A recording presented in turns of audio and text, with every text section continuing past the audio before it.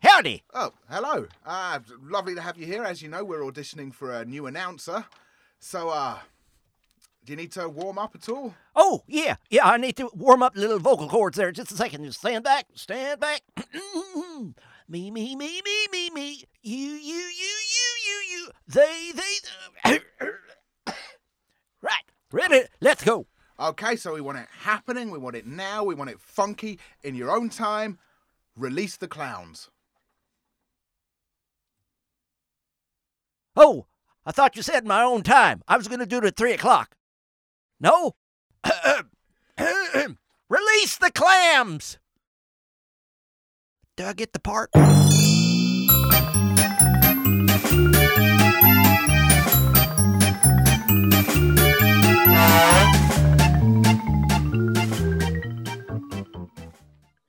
Hello, and welcome to another episode of Release the Clowns sketch comedy podcast with me, Nick Hildred. And me, Alex Marion. And we're going to be talking to some of our writers and also some of our performers this week about sketches they've been in or written. And because we realised that actually, all this time we've been talking to the writers, we've ignored the performers completely. Well, that's the best thing to do, because that's all they want us to do is notice them. Otherwise, they wouldn't be performers. No, but actors are people too, Nick. Are they? Apparently so. Well, today's actor is the brilliant, wonderful, funny, and Canadian Casper Michaels. Hey! Ooh, hey, hello. Hello, Casper. Yes. Being Canadian is that's the kicker, isn't it? That's my default setting. Being Canadian. It is. I mean, I'm so laid back. I'm lying down. You be careful, young man, or you're going to get a sternly worded email. Because that's what'll happen, or a drive-by shouting. So you just watch out. That's the way it works in Canada. A drive-by apology. That's right. That's right. I'm sorry. I'm sorry. You're being mean to me. I'm sorry. Yeah, that's how it goes. So what we're going to do, we're going to listen to a sketch that Casper has chosen of the many, many, many sketches he's been in with us. And after we've listened to it, we'll have a chat about it. So here comes the Simon Littlefield penned Power of Me. The Power of Me by Bobby Heister. Thank you for allowing me to share my awesome secret of success with you, helping you to take the first step on your own amazing journey by downloading my book, The Power of Me, for just $29.95. When I first started out in the business guru game, frankly, I was struggling to make my $15,000 a month mortgage payments on my castle. My friends would ask me, Bobby, why, when you have no freaking money, did you go out and buy yourself a mother freaking castle? Because, like Martin Luther King, I had a dream. A dream that I would one day own a castle. And what's more important, dreams or money? Both, especially the latter. And now, thanks to my positive thinking principle and ordinary people like you bettering their lives by buying my book, I own that castle. When life gives you lemons, buy a castle.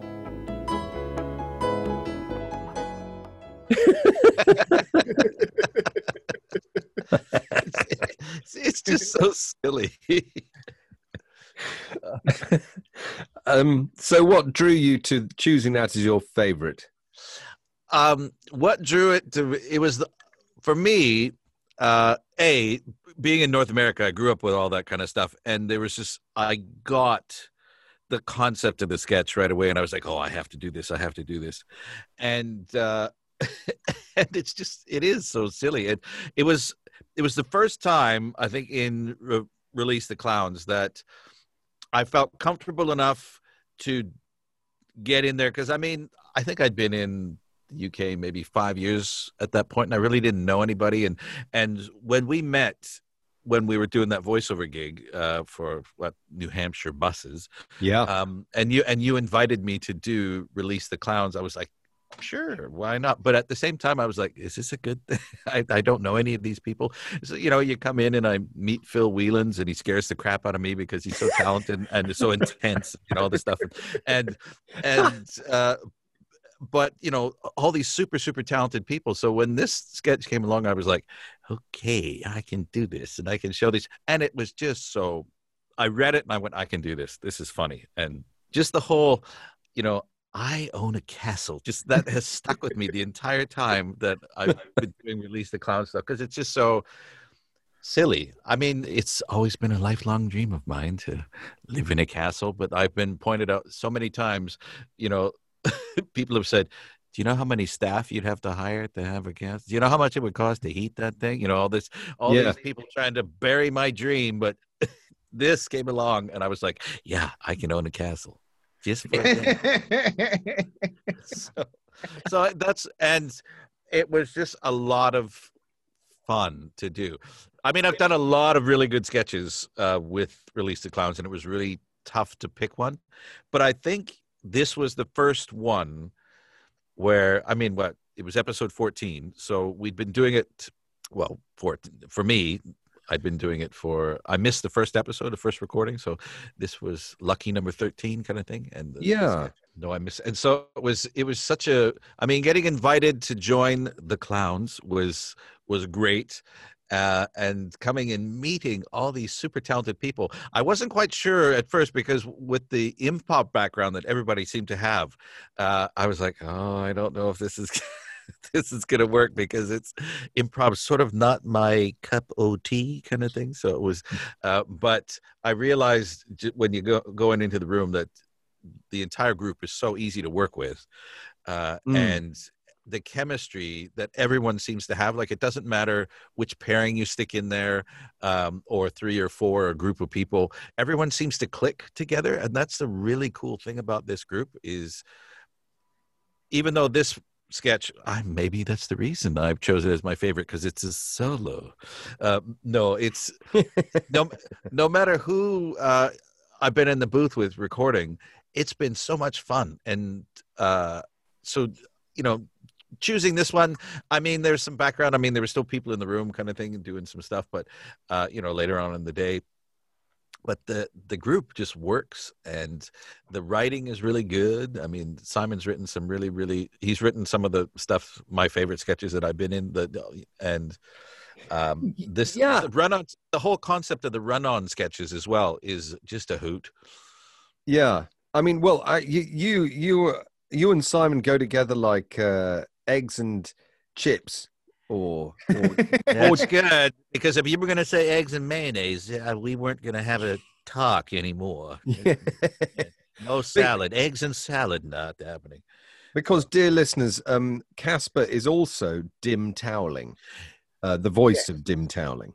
I think that's interesting, actually, because as you say, you felt you didn't have the improv background, but your background in voiceovers has really, really helped.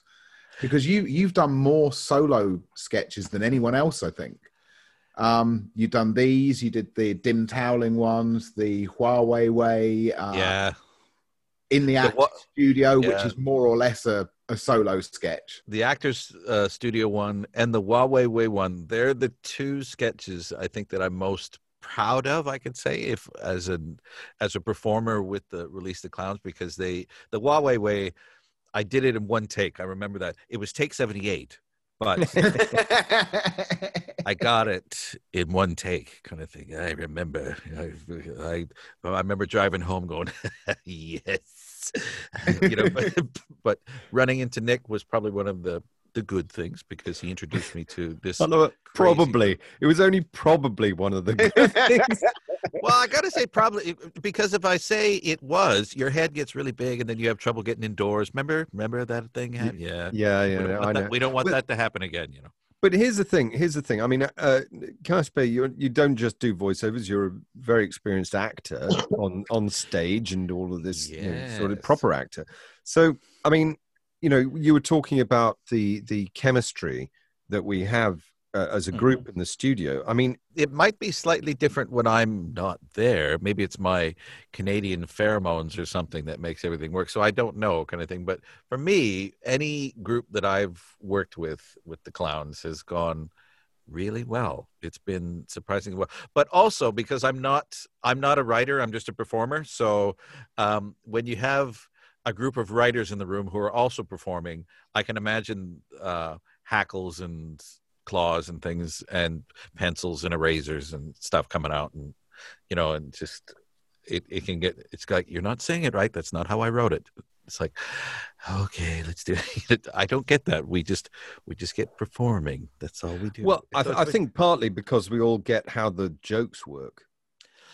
I think so. And I have to admit, there have been some sketches that I find really, really funny, but I don't get half the jokes. One of my favorite sketches that's like that is the one about the licorice. Pontefract. Yes, that is so funny on so many levels, and 4 of those levels I don't get at all.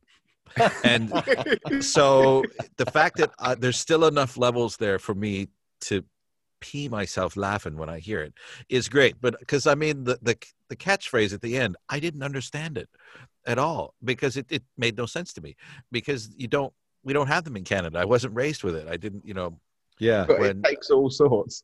Yeah, because licorice all sorts is not a thing in Canada. They're called something else, I think. This, and it's they're sort of the candies that are left over at Halloween and Christmas in the bowl kind of thing. Nobody, and so it was when that catchphrase, I was like, "Yay, what, is that it?"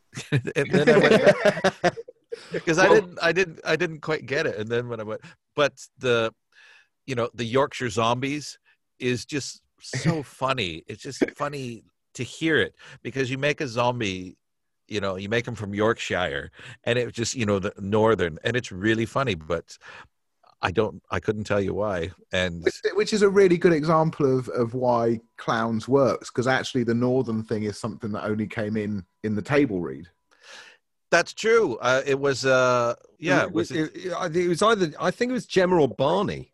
Yeah, because they just started to do this sort of northern thing, and it was just really, really funny.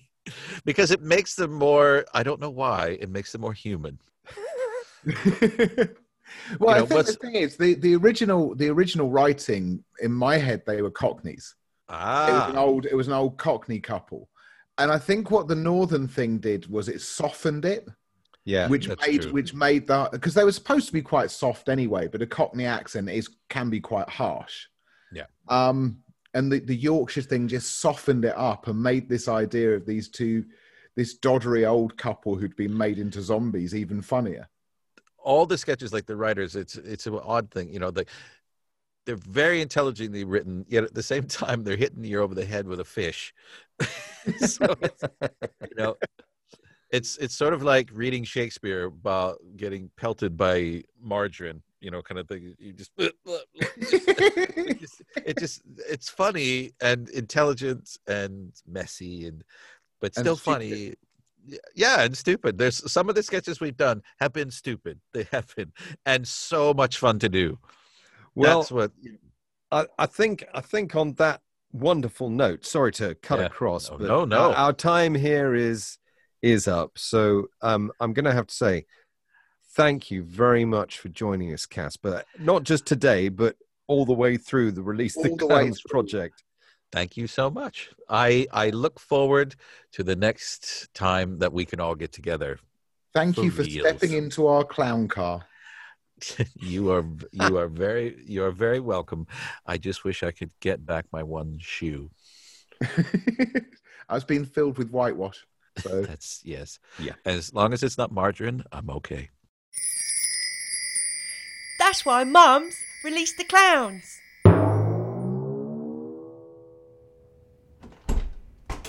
Hello, Mrs. Smith. How can I help you today? Oh, Doctor, I'm feeling quite depressed. It always seems to happen this time of year. I think I'm suffering from a severe case of CAD. I think you mean SAD, Mrs. Smith, seasonal affective disorder. No, I don't, Doctor. I mean CAD, Christmas approaching disorder. That's not a real condition. Yes, it is. I read all about it on BuzzFeed. 3 ways to know if you're suffering from CAD. Does the sight of Christmas merchandise in October bring on a panic attack? Tick. Does the gluttony of materialism and food make your soul die a little inside? Tick. Do you want to savagely murder other people's children? Tick. I've definitely got CAD. Mrs. Smith, I'm sorry, but BuzzFeed isn't recognised by the National Health Service, so I can't diagnose you on a made-up condition. Pull the other one, Doctor. Well, yes, we do tend to have a lot more conditions now than we did. That's not what I meant. Sarah Watkins at number 37 said she went to see you with a case of CAD, and you made her up an advent calendar of narcotics to get her through December. Apparently you wrapped it up with a ribbon and everything. Bloody Sarah. She swore she wouldn't tell anyone. So, Doctor, I would like to order mine with some antidepressants, sleeping pills, sedatives, laxatives, 2 tranquilizer darts and... A partridge in a pear tree? No, an extra large ribbed condom. Fine. As I'm feeling a bit of pre-festive cheer today, I'll do it. But this is the last advent calendar I'm making. I could lose my job over this. Oh, Doctor, it's so pretty. Inside that GP, there's a bit of an artist waiting to come out, isn't there? Well, maybe, but look, remember, only open 1 window a day. And don't go racing ahead, as you will, well, die. I've even put something a little bit special in the Christmas Day window to put a softer focus on those murderous urges. Brilliant. And please don't get the kids' chocolate calendars mixed up with this one.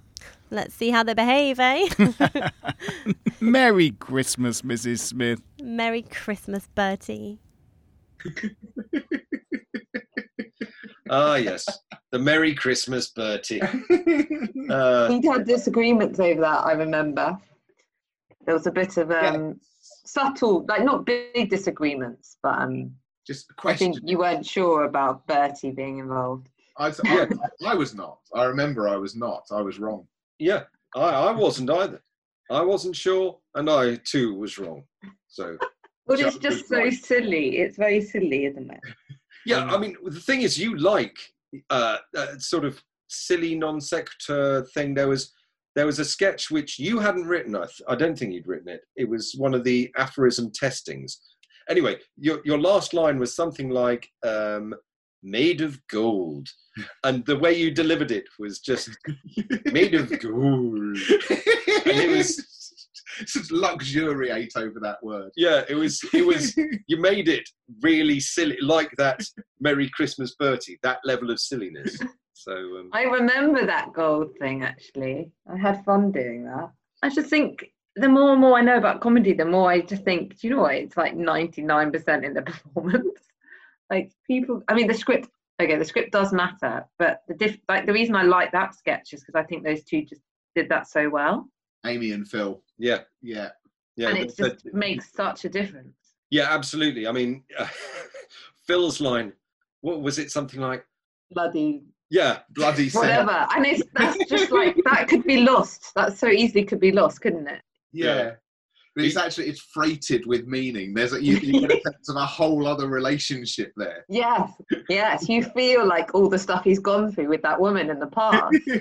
And that's what makes it funny, that he's delivering in that way. The pain she's caused him. And perhaps the good memories they had too. yeah.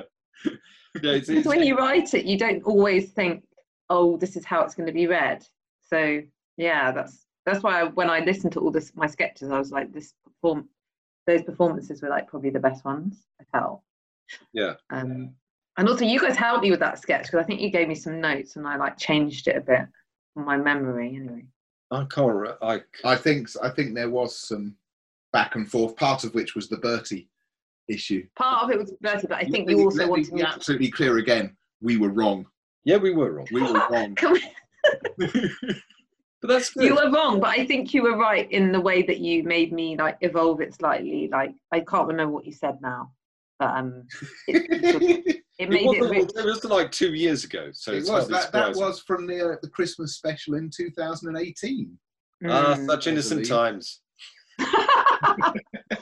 Oh, but the thing is, this sketch is very resonant now, I think. Yeah. I wrote it because I don't massively enjoy Christmas, but I think maybe that's going to become a more common thing now for this Christmas. Well, Christmas this year is going to be certainly a bit more fraught, isn't it? Yeah. So I've started Christmas already. I'm on the run into Christmas. Yesterday's breakfast consisted of 2 pieces of toast and a mince pie. Oh, I like that. Yeah, so I've just realised at the top of this, we should have said, this is Joe Tilley. Yeah. Oh, I didn't realise this was being recorded. Is this being recorded? Yeah, this is. Oh, I thought we were still chatting. No, this is recording. This is. Oh my God, I wouldn't have said half that stuff. No, it's been delightful. It's been perfect. I know, but I thought that we were going to be like, now we've started. Okay, so we are actually going to have to finish because... Yeah, which is... Wait a minute, have we started or have we finished? I'm very confused. We started, so we'll finish. When did this start? I don't know when it started. I'm so I think that I like the fact it's very natural. But I just want to say for the record, I didn't realise that any of that was being recorded. but you are Joe Tilley. I am Joanna Tilley, yeah. I've told Nick this before. I've said to him, if you're going to record people, you have to let them know. And preferably ask them for permission. Well, this is at least quite funny, isn't it? Yes. Well, exactly. Yes. It's the sort of, farcical in and out that Ray Clooney has made a whole career out of in the West End. Okay. Well, can I at least listen to what I've said? Because I'm a bit scared now. Well, you can hear it on the show. But I just to reassure you, you haven't said anything you shouldn't have said. So, for what it's worth, we've been doing a lot of these, and I thought that was excellent. Did you also realise that I didn't know I was being recorded? No, I just assumed. No. I just assumed that you thought we'd be recording right from the start because that's the point of this, is to record. But we were you said we were on 95% upload of the person before. I know. I know. And then I thought you would have said, and now we're 100%, so we can start. Let's go. Sorry. Are you cross now? You're laughing, but I don't know whether you're cross. Okay, so let's start again. So, Joe, what did you think of your sketch? Oh, wow. I wrote it all. They didn't help me at all. I'm naturally very gifted. I don't think the performance really matters. I think it's all in the writing. What else? What else? So, Joe, we are going to have to go because we've got our next meeting. Okay, right. Well, make sure you do it properly with them. Well, now we're going to have to convert this. So we're going to have exactly the same problem in the next meeting that we've had in this one. Okay, great. All right. Well, it's been a joy. It has. It's been really lovely. Good to see you. Thank you, Joe. And hopefully we can do clowns again in the future. Yeah, I'd love to. And then I can promote my new service as well. Awesome. All right, I better go then. Okay. All right. Nice have a lovely day, Joe. Bye. Bye-bye. Bye-bye. Release the clowns. This is an advertisement for Joanna Tilley's brand new writing service, which you can find at joannatilley.com.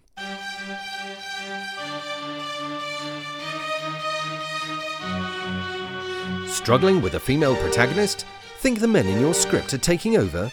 Simply want a brainstorm session about the female aspects of your work? Then get in touch with Joanna Tilley. Jo works with writers to delve deeper into the female characters and storylines in their projects.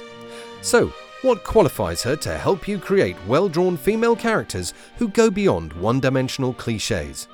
Well, first off, she's got a wealth of experience of actually being a woman.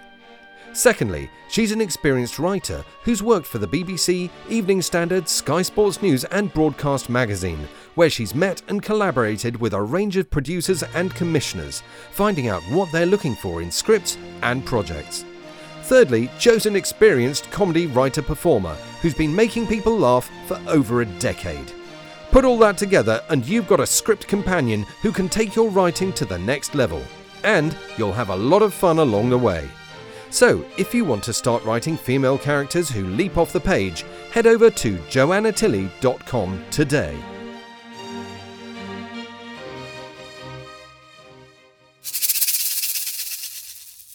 Release the clowns.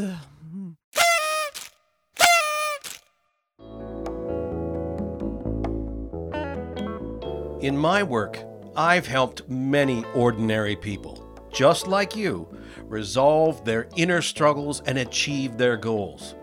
Whether it be coping with depression, unemployment, relationship difficulties, anxiety, smoking or alcohol-related issues, or the fear of being ordinary.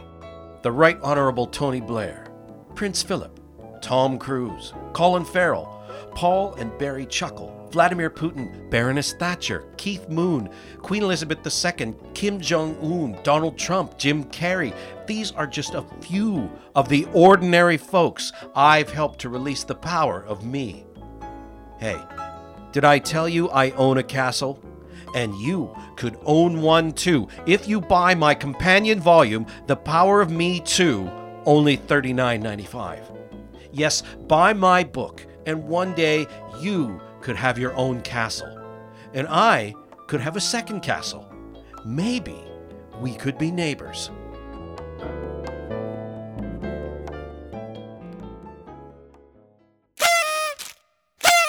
Release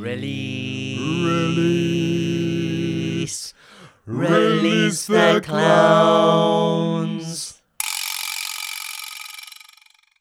Now, we'd normally be interviewing a writer about one of their sketches, one of their favourite sketches on our show.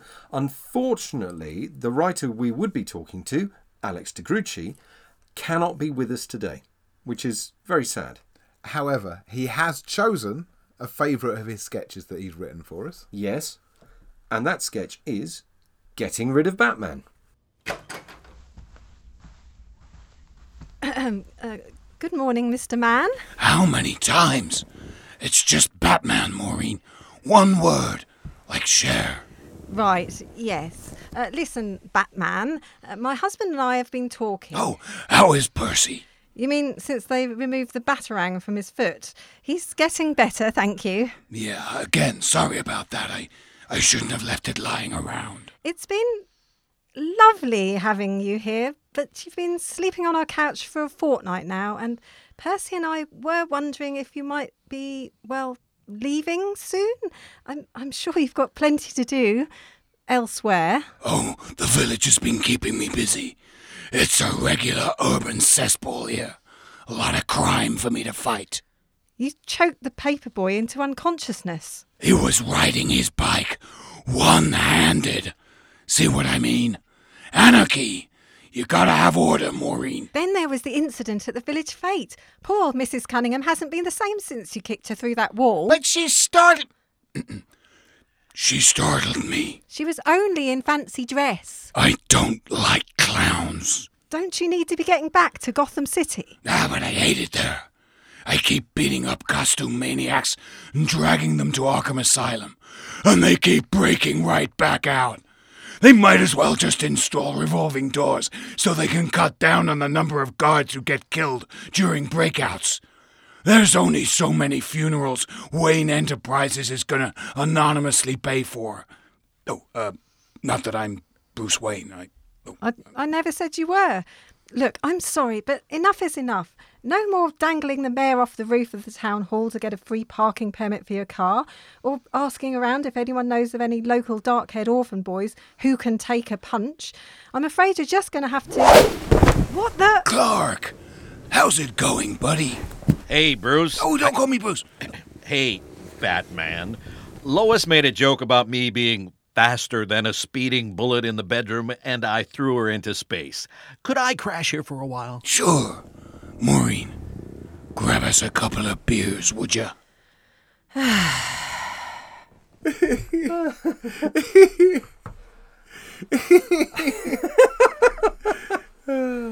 Poor old Maureen. I love it. Now she's got Batman and Superman just vegging on her sofa, drinking beer in the middle of the afternoon.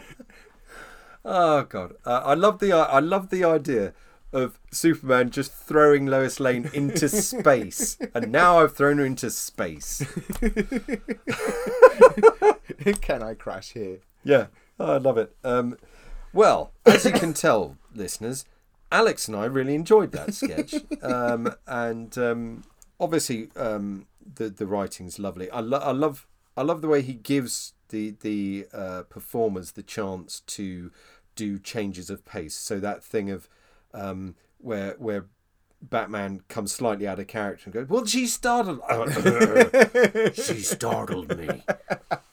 Is one of my favourite things. That's just that change of just that nice idea that the voice is just something else that he puts on, like the costume. Yes.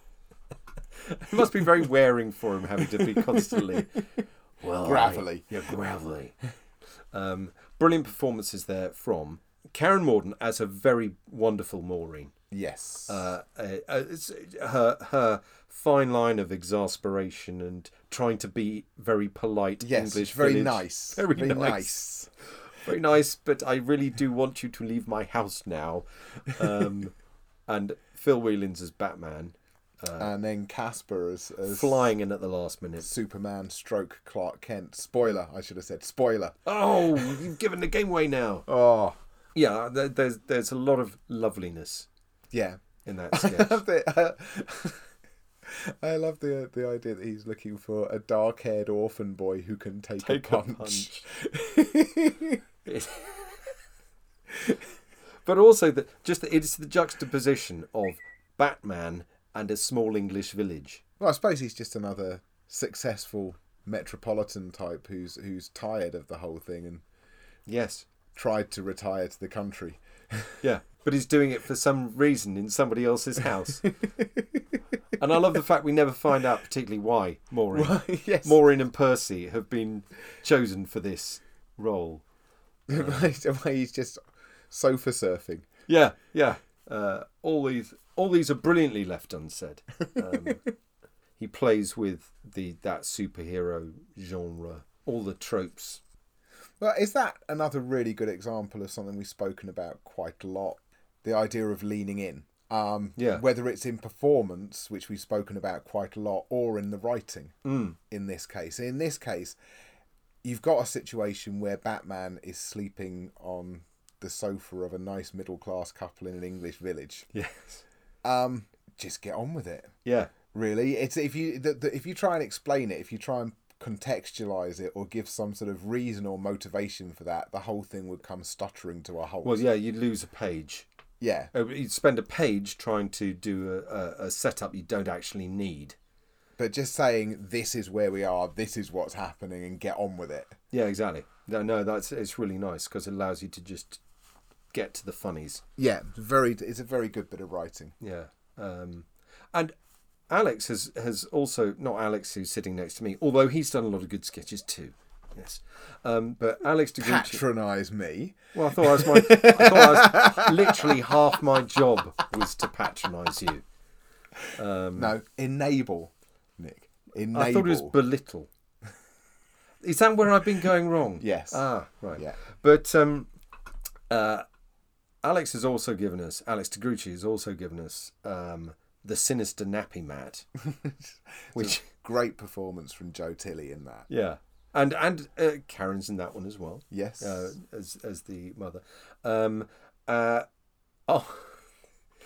Arms Trade Banksy, which is where an arms dealer tries to hire Banksy, and ends up. Well, I don't want to. No spoilers, but it involves the arms dealer possibly getting inserted into an owl. But I think this is very close to being one of my favourite sketches I've ever read or been in, which was Evil Mobile Library. Evil Mobile Library is excellent. And which is, it does what it says on the tin. Yeah. The local mobile library comes round and it's only got evil books in it. So yeah, I have to say I thought that's probably the one that Alex would choose. So it was a nice surprise. Yes, that he came up with Getting Rid of Batman, which is an equally excellent sketch. Yes, and in some respects it's different because it's a three-hander, not a two-hander. Mm-hmm. Well, it's a two-hander most of the way through, but it's sort of got a lovely sort of evocative English villagey thing going on. So they do both share that thing of sort of undercutting niceness. Yes, they both happen in environments which are typically nice. Yes. And in which most of the people involved are very nice. Yes, they are very nice people. And then Alex DeGruchy happens to them. It's a terrible thing to happen to anybody. Nice people beware. So on that note, Alex DeGruchy, please keep doing to Nice what you've been doing in all of those sketches. Send us more because we love to see your work. Thank you. Yes, thank you. That's the word. And we really wish you could have been here. But what is it? Pandemic things. One of those happened. things. So keep well. And other things. Other things happen as well. Do they? Yeah. Oh. Yeah. Other personal nightmares are available. That's good to know. Available now. Thanks, Alex. Thanks, Alex. Release the clans.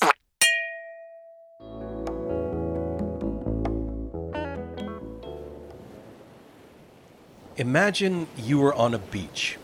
The fine golden sand slips between your toes. The waves crash onto the shore.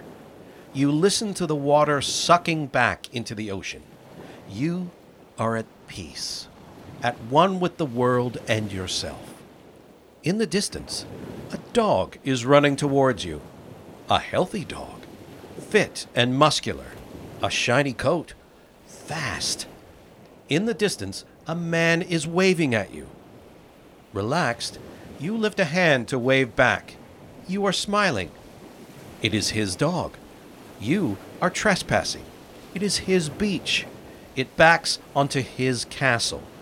The castle he deserves because he wrote the best-selling The Power of Me Too, and Thank You for Paying for My Castle, $49.95, soon to be a major Hollywood motion picture starring Jim Carrey. Now, get off his beach before his dog savages you.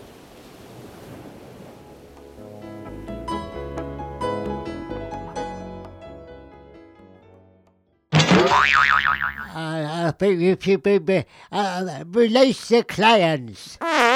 And we're going to be talking next with Marco, who was with us right at the start. Marco, in fact, was there at our very first recording session. It was just the three of us. Yes, it was. Yeah. There. Oh, yes. Very birth of Release the Clowns. So, Marco, hello. How are you? Hello. I'm good. How do you do? Do okay. Yeah. Generally. Yeah, we do all right. It's like we've never met before. No, yeah, it's true. I think that's what you say when you've never met someone. How do you do? I've been watching a few 1950s sitcoms, and when they introduce each other, they're always like, "How do you do? How do you do? How do you do?"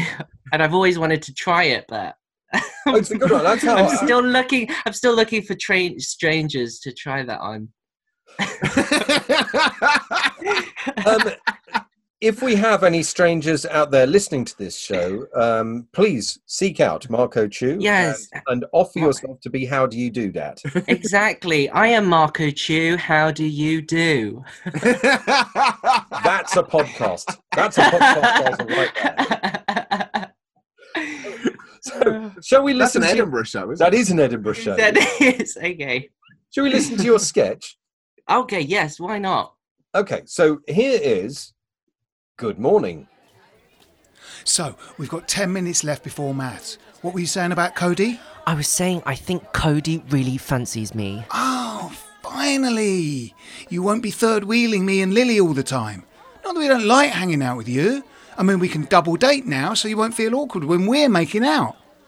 So, have you and Cody kissed yet? Were you still at that stage where you find reasons to brush up against each other? Oh no, we're not there yet, but yesterday he did say good morning to me. Wait, what? Yeah, I know. He said good morning to you? Yeah, he was like, good morning, Tom. And you think he fancies you because he said good morning, Tom? Yeah, he was hoping my morning will be a good one. He cares about me. I'm pretty sure my dad said that to you at some point. You don't think my dad fancies you, do you? Well, I did for a while. What? My dad does not fancy you. Yeah, I realise that now. Your dad doesn't say good morning, Tom. He always says, morning, Tom. He's just letting me know that it's the morning, which is why I always say, oh, you don't say, Tony. Why it is the morning? Well, that would be why my dad calls you Sarky Tom. Can't you just say good morning back like any other normal human being? I'm not gonna flirt with your dad, Niall. Tom, good morning is not a chat-up line. Yes, it is. Watch this. Good morning, Amanda. Hey, Tom. See how her face was all red and she tried to hide it? Good morning is such a pickup line. Amanda's face is red because of her chicken pox. She was probably hiding it because she thought you were picking on her, not because of your amazing pickup line. Yeah, okay, fair enough. Maybe I'm just not saying it right then, because the way Cody said it was just so... Oh, here he comes now. Hey, Cody. Good morning, Tom. You all right, Niall? How's it going? Tom, I think this is where you have to say something. Yes, it's all good. See you after football practice. Cool, yeah. See you later. What the hell was that, Tom? I know, right? There was so much subtext in his good morning to me. He was like saying so many words without actually saying them. No, Tom. I was referring to how you just lost the ability to speak there. Well, I'd like to know how you'd react in that situation. He practically asked for my hand in marriage. Of course I didn't have an answer for him there and then. We haven't even been coffee mug shopping yet. Yeah, I don't think that's a thing. Oh, crap, it's time for maths. Good morning, Tom. I hope you've completed your homework this time. Whoa, miss, sorry, but this is never gonna happen. I'm really not interested. Well, perhaps you'd be more interested in explaining yourself to Principal Stevens. Yeah, I'm not really interested in him either.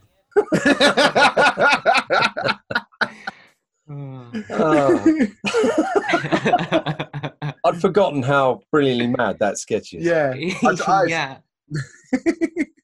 I don't know how committed that sketch is to that one simple central idea.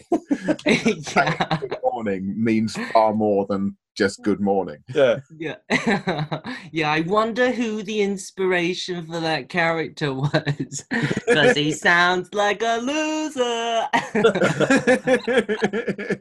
Hang on, so what you're saying is the inspiration for that sketch was Alex? Yeah. Wow. Oh, no. Yeah, No, the actual... notice neither of you have said good morning to me. Oh, yeah, that's true. Yeah, yeah. Well noticed. I'm not taking it personally. It's 10 to 2 in the afternoon. So that's a personal sketch then, Marco. Yeah, I mean, the inspiration for this sketch was back from my single days. And I'm saying that as if I'm not single anymore, but I am. I was single as a half-eaten Twix, as they say. So if there are any listeners out there who are simply captivated, I have no idea. I don't think anybody says that. Well, they should. They should. It's a great saying. I'm as single as a half-eaten Twix. Wow. Yeah. So if there are any listeners out there who are simply captivated by my irresistible voice, join me and a bunch of like-minded, good-looking individuals here at... and I'm just waiting for you guys to stop me here. Like, yeah, kind of show, Marco. Not that kind of show. We're letting you go. Yeah. Okay. To be honest, seriously. Okay, so you're single. Yes, single. And that's just to clarify that. Yeah. Just to, ironically, though, I was with a guy at the time I was writing this sketch, but that didn't quite work out. Obviously, because he never said good morning to me. But I do remember a particular period in my life where I was like, finally, I'm a woman now. Sorry. That was just low-hanging joke fruit, and I couldn't. No. I remember, like, there were many times in my life where I'd be out with my friends who were all coupled up except for me, and they'd all be making out, and I'd just be stood there twiddling my thumbs or do-do-do, like Larry the Lonely Lamppost, just waiting for someone to turn me on.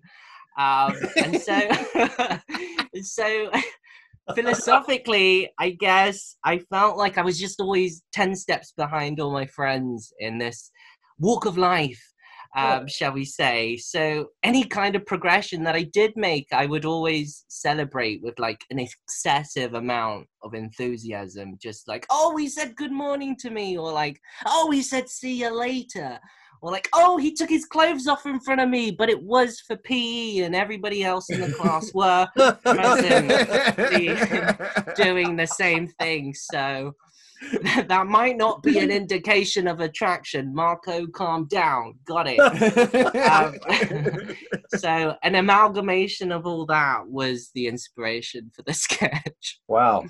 When we started Release the Clowns, you hadn't done that much writing at that point, had you? No, not as much as I'm doing now. But I did take a sketch writing course with BFA after we did our improv class together. Yeah.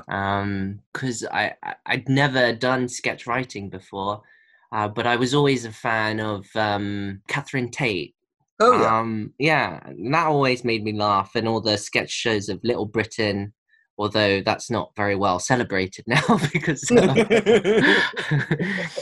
the current climate of wokeness, I guess. But yeah, and I always wanted to do that for myself and make people laugh, and yeah, I'm really glad that I did it. Nice place to start. Yeah. But yeah, it was really great that you were our first person who was not me or Alex who actually invested at all into Clowns, for which we're forever grateful, actually, because it made it feel, that first recording, like we're doing something proper, not just two idiots prattling around. Yeah, well, I remember when we were recording all the intros to the episode. Yeah, the intros and the stings. Yes, yeah, that's it, yeah. And we did what, three sketches? And I remember there was soup. Really good soup. I was just there for the soup. I was like, do we have to record now? I have like a handful of soup here. A handful of soup. It's like, just a handful. Straight out of the pot. Marco, we have spoons. Yeah. You burned yourself. Oh, sorry. Yet another hospital trip for Marco. Yeah, it's true. It's amazing how, for our performers, soup is a recurrent theme of why they like doing Release the Clowns. It's almost, but really, does everyone talk about the soup? It's almost as if they put up with everything else that we put them through just for the soup. Yeah. Because of the soup. Oh. I reckon any onerous tasks can probably be achieved quicker with decent soup. It's true. It's because, like, I guess it's because soup is like somebody else cheering for you. Yeah. Okay, you need to write that down and sell it to Heinz. Okay, yeah. That's gonna be in the next advert. Mr. Bachelor, I've got a slogan for you. Soup is like someone else cheering for you. Yeah, it's true. Can't be bothered to chew. Well, have I got the soup for you?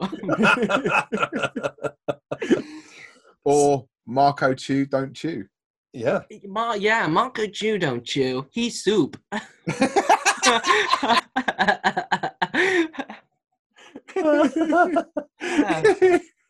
So from Bachelors. So at the moment, are you doing a lot of stand-up, or you've been doing a lot of stand-up? How's it going? Yeah, really well. I've got about, like, I'm really at the beginning of it, so I've got about 5 to 10 minutes that I think is funny. Well, other people think it's funny. Yeah, it doesn't matter if I think it's funny. I have like 5 hours that I think is funny, but like 5 minutes other people think it's funny. But yeah, I think the aim is to just get an hour out there and go to Edinburgh, but that's miles into the future. Mm-hmm. But it's really been difficult to be able to try out material when there are no open mics, or like barely any at the moment. No, don't even think about the hour at this point. It's focus on the 5 minutes, the 10 minutes, the 15, the 20. Yeah. If you want to go to Edinburgh, a good way to start is actually to do a mixed bill show. Oh yeah. So get together with some other people. Uh-huh. You will have to talk to people. Yeah, oh yeah, that's it. The social aspect. I'm like, I'm just setting that up for you now, so you've got a good run up. For it. Yeah. Will you let me in your group, please? if you get together with a group of 3 or 4 people, take a show up on the free fringe. Yeah. So you minimise your costs. And just run it. And when I've done that in the past, what we did was there were 3 of us, and we did 2 of us would do sort of 25 minutes each, and the other one would compare, and we'd rotate that. Yeah. And the other really good thing, Marco, about Edinburgh, if you go up, especially if you go up in that way, where actually doing an hour is quite intense. If you go up in that way, you reserve a lot more of your energy, and what you can actually do is gig much more. And there's while you're out there, are there other gigs? Yeah. There's lots and lots of gigs. There's lots of shows that you can book while you're up there or before you go up, to go on and just do like 5 minutes or whatever. Oh, that's cool. It's amazing discipline. It's really good, because what you do is you get rid of that thing where you think, okay, I've just done a gig and now I've got another gig in a week, and I have a week to think about that gig. Mm-hmm. What actually happens is, you say, I've just done a gig and I've got another gig in 45 minutes and I've just got time to get there before I do the gig. And it really does cut out a lot of that nerves and worrying and overthinking that you do. Yeah. And literally there's been times when I've been up there when I've been walking through the door as I was announced on stage. And then as soon as I got off stage, I was off again to do another gig. I've had days when I did 7, 8, 9, 10 gigs in a day, and it's really like you were talking before when we were chatting about the open mic circuit and how it's increasingly difficult to get gigs even outside of the sort of COVID environment. Yeah, where there's just so many people clamoring for gigs. So you can end up with quite a lot of time between them and not really building momentum. Yeah. 3 weeks at the Fringe can be the equivalent of the stage time you'd get in the rest of the year on the open mic circuit. Yeah. Yeah, that makes a lot of sense. Yeah. It's amazing. So what I would do is don't worry about the hour. Yeah. Think about getting a good 15 to 20 minutes, buddy up with some people, get up there and just go out and enjoy gigging as much as you can. Yeah. Yeah. Because when you're up there are a lot of people who need time filled on stage. Yes. It's a very fluid situation. You can literally get picked up on the street as well. You can just be walking down the road and someone will say to you, I've got a spot later. Do you want to come along? Oh, great. That's filled in. Yeah. That's filled in another hour of my day. But if they say, I've got a gig in this panel van, get in the back of the van, that one you don't go to. Well, now that's tricky, because actually the pressure on space in Edinburgh means that people have been doing gigs in weirder and weirder places, and actually a panel van wouldn't be that strange. To be honest, even if someone said to you that I've got this gig for an audience of 1 in this tiled basement with excellent soundproofing, blood guts on the wall, I would think stage time, not kill room.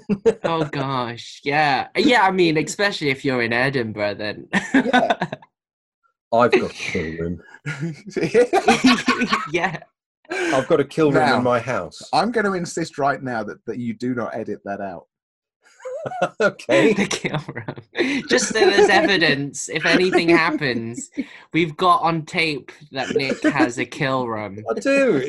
I moved into a new house in August, and in the basement there's a square room that has chains nailed to the wall. Yeah. Oh God. This is actually true. They were already there. They were already there. And which is really nice, because people. Yes. It's nice when people leave something behind, like a. or some chains. Fully equipped. Yeah, exactly. So, moving back from the other side of crazy. So, Marco, you've just started in the last couple of years doing stand-up. Uh-huh. What's it been like since COVID? I mean, what happened? Is the stand-up scene at all, or? Yeah, well, I think there is this website where I think they're still doing gigs at this place called I think it's like a Shakespeare pub somewhere. I can't remember. Called the Globe.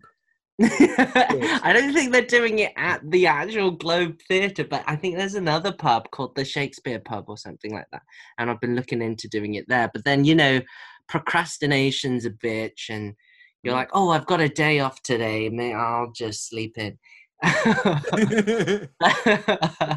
But yeah, hopefully I will get back on it soon. Don't procrastinate, Marco. Just go and do it. Oh yeah, easier said than done, but yeah, I do. There you go. Yeah, it's that thing where like you say a joke, or you're at a gig, you say a joke, and then like if it's been a really good gig, like 20 minutes after, you're still like replaying those jokes in your head and replaying the room's laughter. But yeah. I remember Rich Hall doing this bit about that when people ask him what it's like to be a comedian, what's it like when you storm? And he said it's like when you go to the fair and you go to the shooting gallery and you start shooting and you can't miss, and you keep shooting and you keep shooting and you can't miss and you can't miss, and people start gathering around and they go, whoa, look at that guy shoot, he's amazing. And you keep shooting and you keep shooting until eventually you win the giant fluffy alligator. And you walk away from the shooting gallery and you're walking around the fair and everyone's looking at you going, there's the guy with the big furry alligator. That guy, he is awesome. And you walk in there and everyone can see you and everyone knows what you did. And you walk towards the gates and everyone's still looking at you. Walk out the gates, 20 yards down the road, you're just some dickhead with a big furry alligator. Oh, right, sorry. I've got this thing where my emailer will interrupt what's going on and make a noise. And oddly, okay. So we're here. We've been chatting to Marco, and while we've been doing that, an email has come in from one of our other writers, Simon Littlefield, telling me about a job he's seen on LinkedIn that might interest me. And Simon's really nice. He does this on a regular basis. And it's now getting to the stage where I'm wondering whether what he's actually telling me is give up the whole Release the Clowns thing. Go to one of these jobs. Or the whole writing thing generally. Just isn't for you. Please stop. Please. You keep sending you links for jobs that involve tabards. Tabards, yes. It is a remarkably tabard-heavy list of jobs that Simon sends me. Oh, God bless you, Simon. I love you, man. I love woo. Do you guys not do that? No. Oh. No, I just say good morning. That's my thing. And on that, greetings / what about goodbye? I mean, is that some? Are we going to be adding some contextual thing? Never can say goodbye. We can never say. We can never say no. Does that normally have girl on the end of it? Is that from it can do, or boy. Boy, yeah. Goodbye, boy. Goodbye, girl.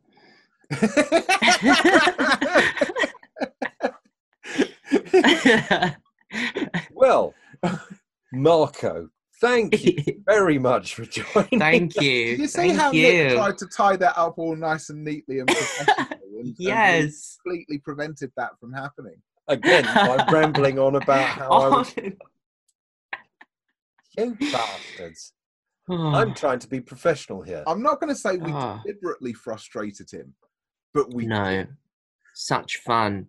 Can we say goodbye now? Can we say goodbye now? Yes, we can. Yes. Goodbye. Thanks, Marco. Thanks, Marco. Thank you. Good to see y'all.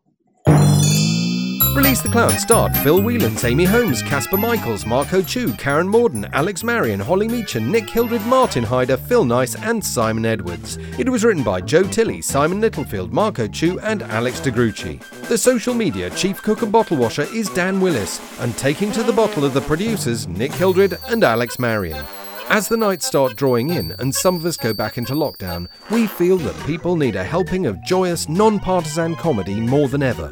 So if you're enjoying the show, why not reach out to friends, family, and all those people you've somehow picked up on Facebook and Twitter and tell them about Release the Clowns. Help us shine our beacon of silliness into the dank crevices of this crazy, mixed-up world.